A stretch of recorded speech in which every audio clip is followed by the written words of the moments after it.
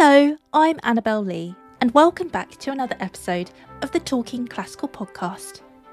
Today, I'm speaking to Davina Clarke, a violinist based in London who specialises in historically informed performance practice and Baroque music.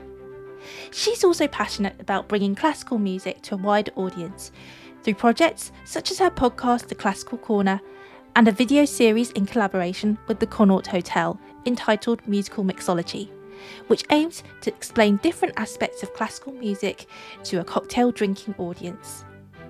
Her debut solo album, Sweet Stillness, is available to stream, download, or purchase from wherever you like to get your music. This is an all-handle programme featuring the acclaimed British soprano Mary Bevan, as well as a specially formed ensemble. We talk about some of these projects in the podcast, as well as Davina's journey into historically informed performance practice. This is a really informative conversation with someone who is right at the forefront of the new generation of early music performers. Why don't you start off by telling us a bit about yourself and your journey into music? Okay, well, Annabelle, it's so lovely to see you here today, and I'm absolutely delighted to be coming on the podcast. My name's Davina Clarke. I am a violinist, and I actually specialise in historical performance, so historically informed performance and Baroque music. So I've been on this journey now probably for about 15 years. I started the violin at the age of 3, like many of us, started an instrument very young, and did the whole journey through actually modern training. But it was only actually when I left university and started freelancing in London that I really felt like something was actually missing, and I didn't feel fully satisfied with what I was really achieving musically. And I also grew up at the same time as playing the violin as actually a singer as well, a soprano. So I'd always loved early music. I got a choral scholarship to Cambridge. I loved, Bird, Tallis, Palestrina, Purcell, Handel, things like that. And I suddenly thought, hang on a minute, the strings sound totally different in these recordings. And obviously I'd learned a lot about music from the Baroque and Renaissance period, but I'd never really delved into the whole performance practice side of things. And it was only then, really, in my early 20s, that I realised that there was a whole other route that I could go down called historically informed performance. So I sort of found this out and actually contacted somebody that I knew that was a violinist who actually was a Baroque violinist, and she gave me some lessons. And I enrolled in Dartington for a summer school, which was a complete sort of throw myself into it. Never done it before. Borrowed a Baroque violin and Baroque bow. Did that, and then thought, right, I'm going to audition for the Royal Academy to do a master's. Taught myself, and then got a scholarship there. And that's sort of, not the rest is history, but I learnt with Rachel Podger and Simon Standage there, had an amazing time. And from there, I ended up in the world of historically informed performance. And I've never been happier. I absolutely adore it. And for me, I'm sure this might be another one of your questions, but for me, it's just, I love it so much because everybody is so invested in what we're doing. It's so niche and so particular, but it's always so fresh and vibrant, and no matter what age anybody is that's doing it, we all come at it with such fresh ears and eyes and brains, really, and there's just so much excitement on how to interpret this music slightly differently. So that's sort of my whistle-stop whirlwind journey into music. Fantastic. So you said that you trained in modern violin, but you said that you'd always had a real passion for early music from a young age. So what was it particularly about early music and historically informed performance that you felt most attracted to, and why did you want to go down that route? I think for me, talking very simply about music from the Baroque and Renaissance period, as a young child or as a teenager, I loved listening to a lot of choral music. So I became obsessed with things like the Tallis Scholars and the 16. And I think for me, my voice was quite, as a soprano is a very early voice, not much vibrato, fairly straight. So I had always sung music from that period. I'm not singing Verdi operas, it's more kind of Handel and Purcell and things like that. But for me, what attracted me was listening to those recordings by the 16, etc., was the purity of the sound. And I know a lot of that's to do really with the writing of this, beautiful homophonic writing of the Renaissance period. But then taking it a step further when I got a little bit more learned in the subject, I think it's a different sound world for me. I think Play on Gut Strings is so exciting. It's a very earthy, for those listeners who don't know, it's a very earthy, not raw sound, but it's very rich, but also a very wide colour palette, lots of beautiful different tones. And in a way, you have to work harder, I think, as an instrumentalist on these instruments. It's no mean feat playing on gut strings. It looks exactly the same as a normal violin, but the strings look a bit different. But you have to work twice as hard actually just to get a good sound out of it. But that makes it even more rewarding. And when you hit that sweet spot of, it's like, I don't know, hitting a tennis ball right in the centre of the racket, or teeing off and hitting golf right in the centre of the club, and you just think like, oh, that's an amazing feeling when you're on that beautiful, basically it's like riding a wave, I suppose. And once you can get into that sound world, for me, there's no going back. And it's so amazing being around like-minded people who are all playing on these amazing instruments that were built in the Baroque period, or at least copies of that, and that we're all on the same wavelength and wanting the same out of this journey, really. Amazing. So you've already talked about some of the technical aspects of playing on gut strings. So you play on both historical and modern violins. So I wondered, are you comfortable switching between both instruments, or do you find are there any other challenges alternating between both, whether that's stylistically or whether that's a technical thing or more of a setup? Well, there are several things. So when I first started playing the Baroque violin, I found it actually very difficult switching between two violins. The setup was very different. So usually on a Baroque violin, you don't have a chin rest or really a shoulder rest. The fingerboard is a little bit fatter, it's a little bit shorter. Obviously, you've got the bow, which is different, but that for me was not a problem at all. For me, it was this constant switching between modern Baroque on a day-to-day basis. And I found that really, really hurt my neck. It really started to injure me because of this different setup.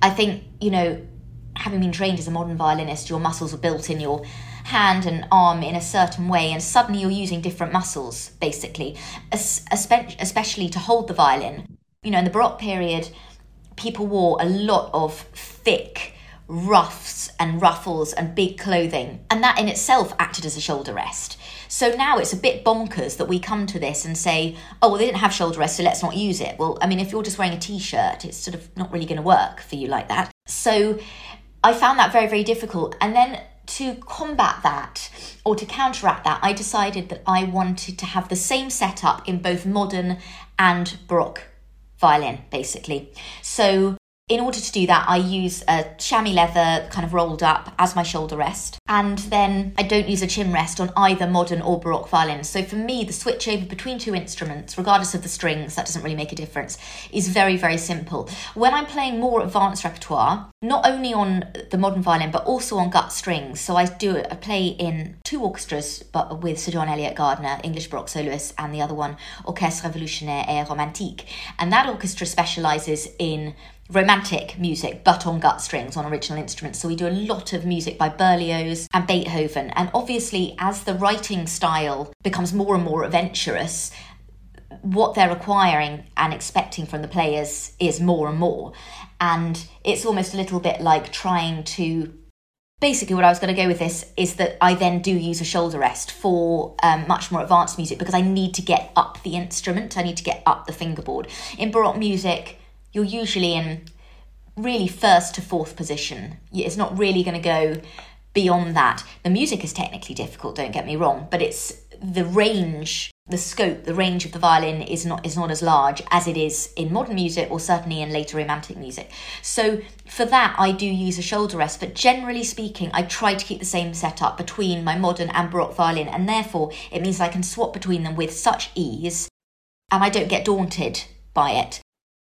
The other thing is that I think it's changed since I've been involved in historically informed performance.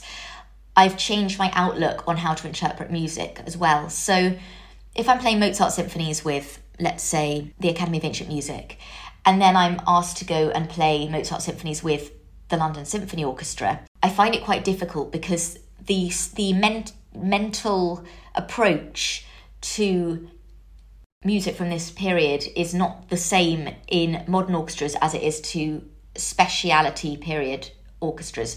But I would say that I don't change how I interpret it. I still come at it from a historically informed stance, basically. And there are a lot of wonderful modern groups who do play on modern instruments, but they interpret, they have the understanding of what was required in the Baroque era or classical era, and they can strip it back down to the basics again.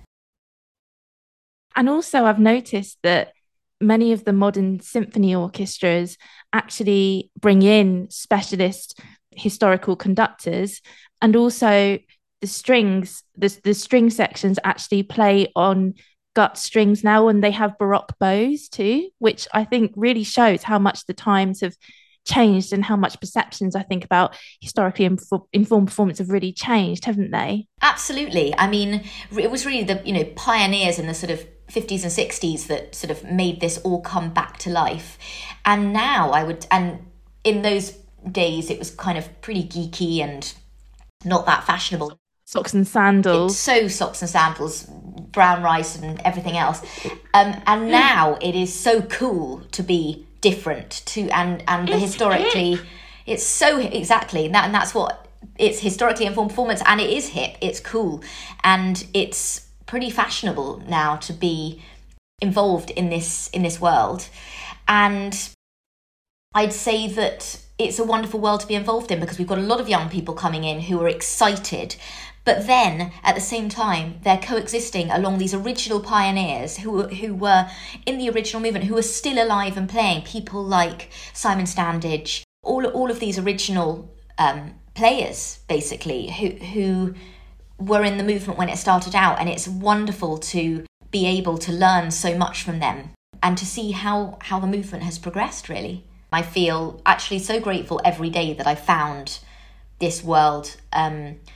I feel so excited every day to go to work and to be able to create this amazing music or interpretation of this beautiful music with like-minded colleagues. And I think one of the unique things actually about, historically informed performance is that it doesn't feel like a job.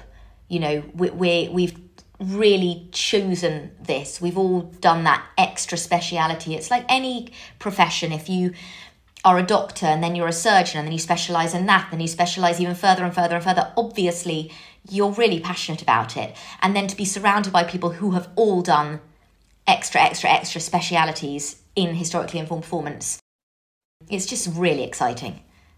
Yeah, absolutely. I want to come on to your album, The 9 German Arias. Congratulations. I had a little listen to it. I absolutely loved it. I've got to say, I wasn't too familiar with the 9 German Arias, apart from one aria. But I was really struck, actually, by, the violin writing and coming from a vocal background yourself. To me, the violin is almost like a second voice that complements the soprano lines. And also each aria, essentially they're 9 da capo arias, aren't they? But each one it's almost like a mini opera in a way. And the emotion of each one is so direct. You know exactly what Handel is trying to get across in each one, whether that's stillness, joy, the imitation of the waves. Tell me more about these wonderful arias and how this project came about. Absolutely. So this is my debut album. It's called Sweet Stillness. It came about really because I had been wanting to make an album for years. I've played on hundreds of albums, as we all have. But I really wanted to make my mark as a musician, and it just seemed like the right time. It was actually really the pandemic that kind of brought everything to life. I actually finally had time to just get my head around it, and then I just thought, if not now, then when? Mary Bevan is a great friend of mine, very close friend. We get on brilliantly. She's a wonderful musician. And Dame Mary Bevan, I'm going to call her. Exactly. Dame Mary Bevan. Yeah. Exactly. So Mary's a great friend and a wonderful musician. And the album really came about because there's an area of performing that I absolutely love, or genre of writing, which is obbligato writing. For listeners that don't know, obbligato writing is, the word obbligato comes from obligare in Italian, which basically means that the musical line is in some way indispensable. You have to have it there. With obbligato writing, it comes with a vocal line. So the vocal line is a given. The obbligato line is the instrumental line. So the idea is that the instrumental line and the vocal line complement each other, almost like a duet. So you have two interweaving melodic lines, both of which are of equal importance. A great example of this is Erbarme dich from the Matthew Passion, where it's got this beautiful violin solo, stunning vocal line sung by alto or countertenor, but within that, each line, Bach writes it so that each line complements each other. The vocal line sings something, the violin comments on it. The violin suggests something, the vocal line responds to it. It's call and response. And I became really excited by obbligato writing when I first joined the English Baroque Soloists. I was having a lot of coaching with Sir John Eliot Gardner, and he invited me to go over to New York with him to launch his book, Music in the Castle of Heaven. And as part of that launch, myself with a harpsichordist and cellist and a singer, performed a lot of obbligato arias alongside extracts from his book. So he would talk about Bach and his life and certain works, cantatas, and we would play extracts from these cantatas. That really opened up the world of obbligato writing to me, something that I'd never even considered was really a genre in its own right. I love performing chamber music with friends. I love making music with other people. I love performing solo, but for me, making music is about making it with other people and hearing what everyone else has got to say. And how better to do that than within chamber music? So I knew I wanted to make an album where everyone was pretty much equal. And I'd stumbled across these 9 German arias because I do a lot of recitals with different singers. I love working with singers because I love comparing bow stroke with the use of text, actually, articulation. And I find it really fascinating. The use of the breath is almost like the bow in a way. Exactly, absolutely. The breath is like the bow and the speaking is like articulation. So I stumbled across these 9 German arias and thought they were absolutely stunningly beautiful. So I'd started incorporating these into recitals. But the thing that was sort of frustrating me was that there are some fantastic recordings out there of the 9 German arias. Emma Kirkby did one in the 80s. Carolyn Sampson has another beautiful one, but there hasn't been one that's been done for many, many years. And I was becoming frustrated that there was nothing sort of current in the market, so to speak. And I thought, I love these so much. There's a space here for that. So the album helped me combine my 2 loves of chamber music, working with singers, and obbligato writing, basically. And that's how the album came about. So Sweet Stillness is centred around these 9 German arias. The arias are set to texts by Barthold Heinrich Brockes, who was a great friend of Handel's from their Halle days. And intertwined throughout this album, I've also incorporated some violin sonatas. So we've decided to group the arias in sets of 3. So 3 German arias, violin sonata, 3 violin, 3 sort of thing, just to split it up. Now, Handel never intended for these arias to all be performed as one big bump. I mean, it's just a bit too much. They weren't intended to be sat down and performed as that. They are church-style cantatas. So much like Bach was doing when he was Kapellmeister at Thomaskirche or Nikolai Kirche, he was, they served a purpose in the service. So they're religious cantatas. It was really the first time, actually, that Handel had used religious texts to talk about nature. And so that's why these are quite kind of pioneering works. And they're just really, really exciting. I think if you manage to listen to the album, for the listeners out there, it's on Spotify and Apple. But it's a wonderful collaboration, not only of these texts by Brockers, the music by Handel, but in the album I've also decided to include a lot of friends actually in it as well. So I'm very close with Mary, and I've got a wonderful continuo team behind me. So I've got Tom Foster on harpsichord and organ, Sergio Buccelli on theorbo, who's fantastic, and Alexander Rolton on the cello. It's a killer continuo team.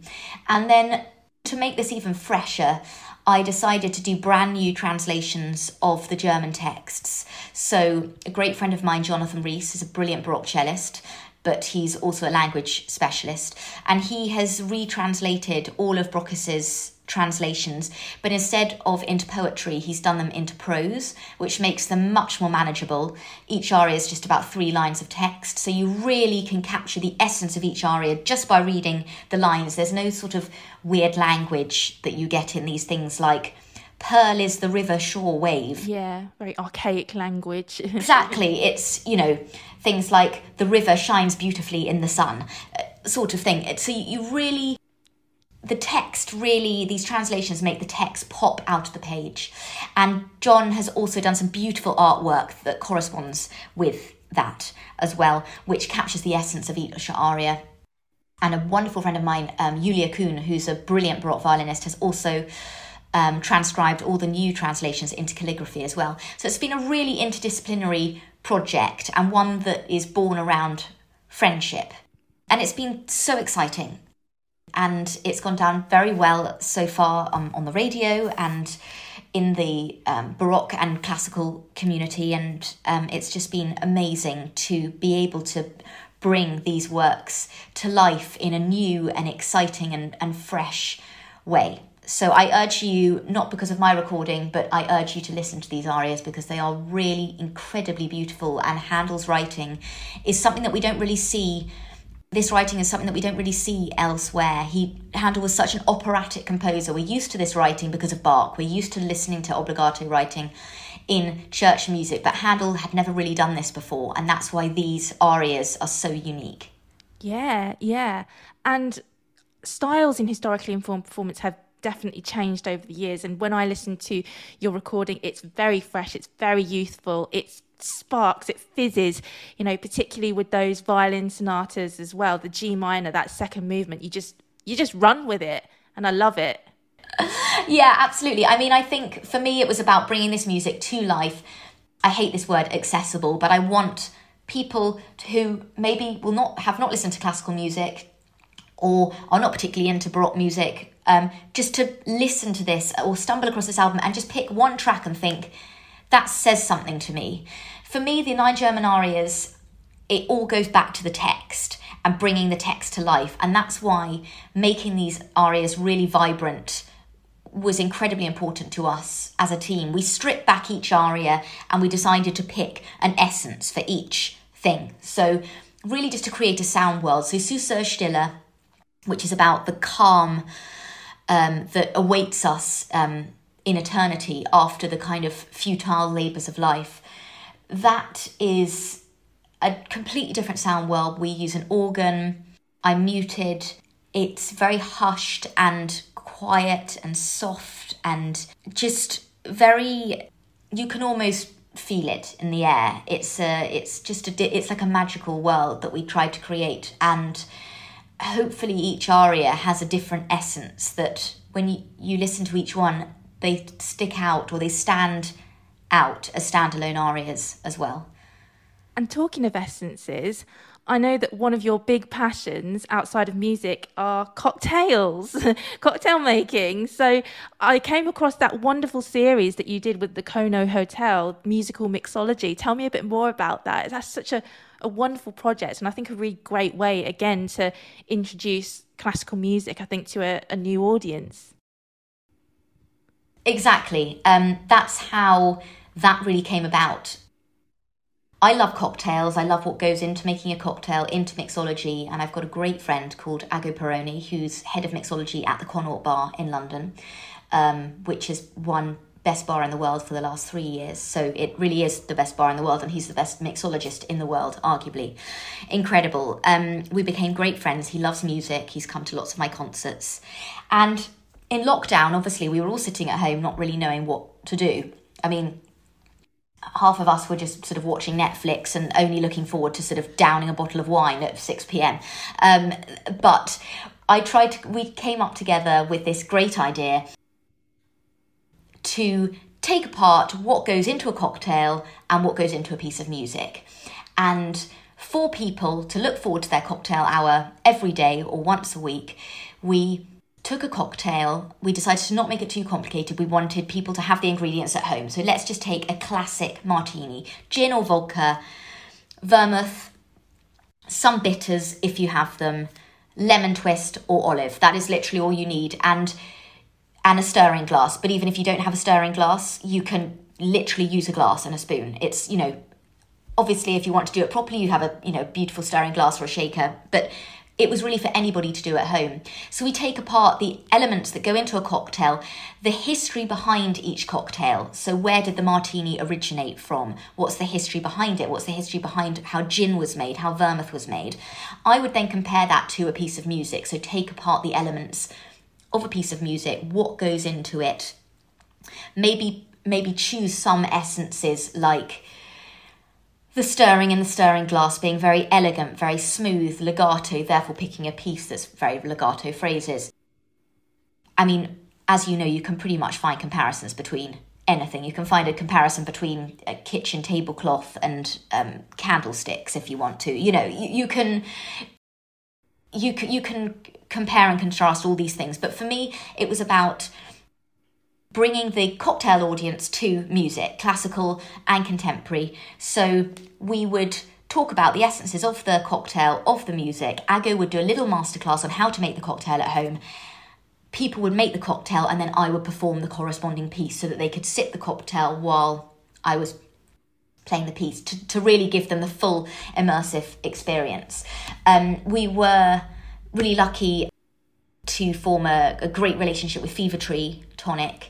Fever Tree Beverages, really. They're such a fantastic company. Gin is a big love of mine, and so Fever Tree for me is really the best tonic out there, or the best mixer. Their slogan is a mix with the best. And I know somebody at Fever Tree, so we did a wonderful brand campaign with them last year called Mix with the Best, Musical Mixology, and we picked 3 cocktails as part of a campaign. It's available on the Fever Tree website, on YouTube. If you look up Musical Mixology Fever Tree, it's on there, and it takes 3 cocktails and 3 pieces of music, and again shows how they compare and contrast. So yeah, again, it's bringing music to the masses and just breaking down these barriers that a lot of people, I think, might encounter within classical music, that they feel that it's not for them. But actually everybody should have equal rights and access to classical music if that's something that they're interested in. So it was just about bringing that to everybody. Wonderful. So yeah, we'll definitely put a link to that in the description box so that everybody can go and watch that wonderful series. Well, Davina, thank you so much for your time. It's been absolutely wonderful talking to you. Thank you. Thank you so much, Annabelle. It was absolutely wonderful to come on the podcast and to chat about so many exciting things. And thank you so much for having me.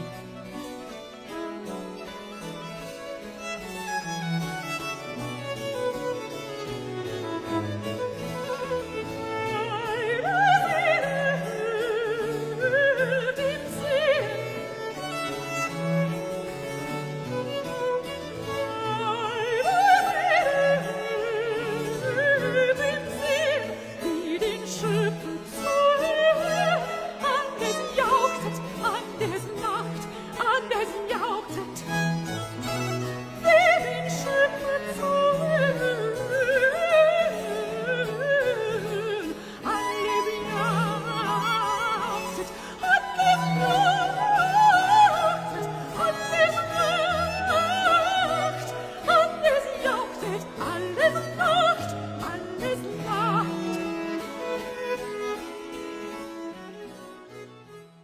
Thank you so much for listening to this episode of the Talking Classical podcast. I do hope you enjoyed listening. Don't forget you can subscribe to the podcast on Anchor, Apple Podcasts, Spotify, or other major outlets where you get your podcasts. You can also follow the Talking Classical podcast on Twitter, Facebook, YouTube, or the Talking Classical blog.